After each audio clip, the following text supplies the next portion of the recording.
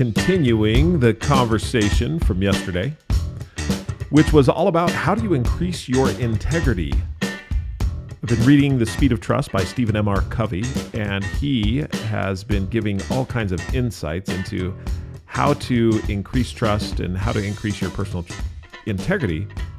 And one of the things that he said was, if you want to increase your own integrity, then make and keep commitments to yourself.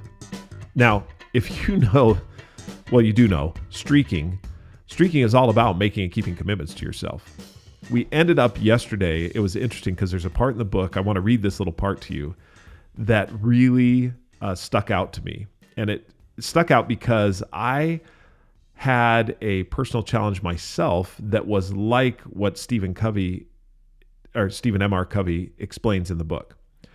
And what he talks about in the book, and let me just get to it here as we talk about what he was considering looking at doing, keeping covenants to yourself. Now he tells this story.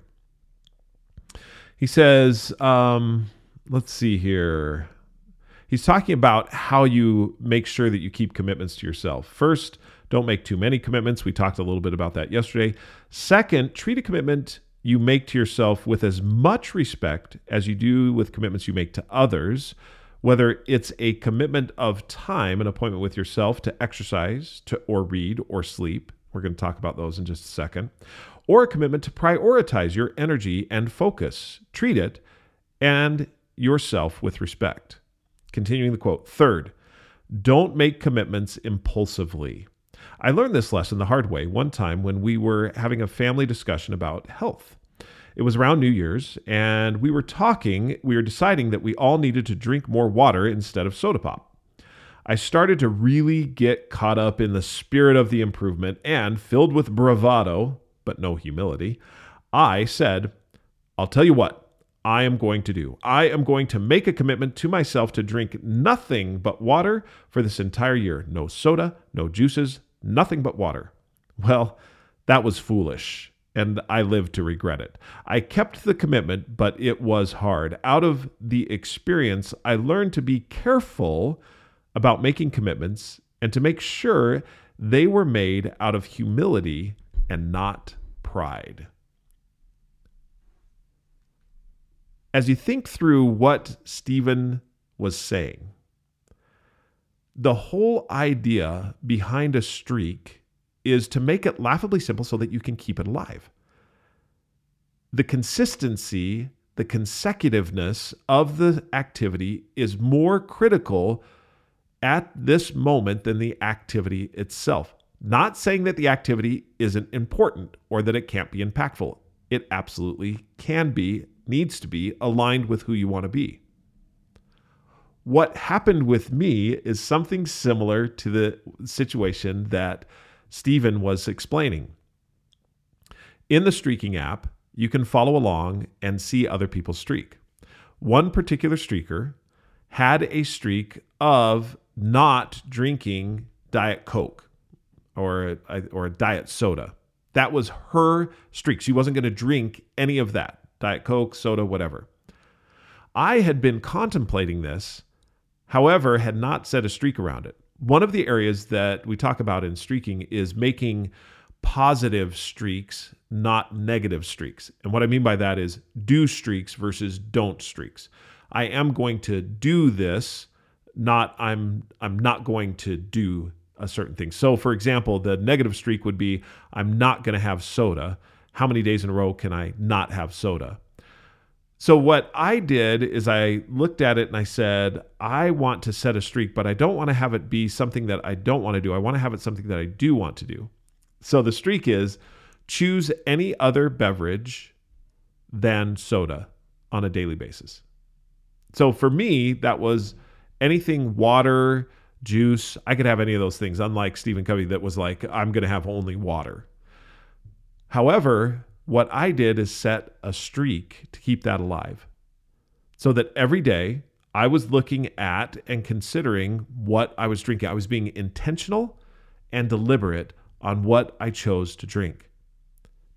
I have kept that streak alive now, and and it was a learning process. I kept the streak alive for 75 days, and then I broke it because I had a root beer float, and I totally forgot that root beer is a soda.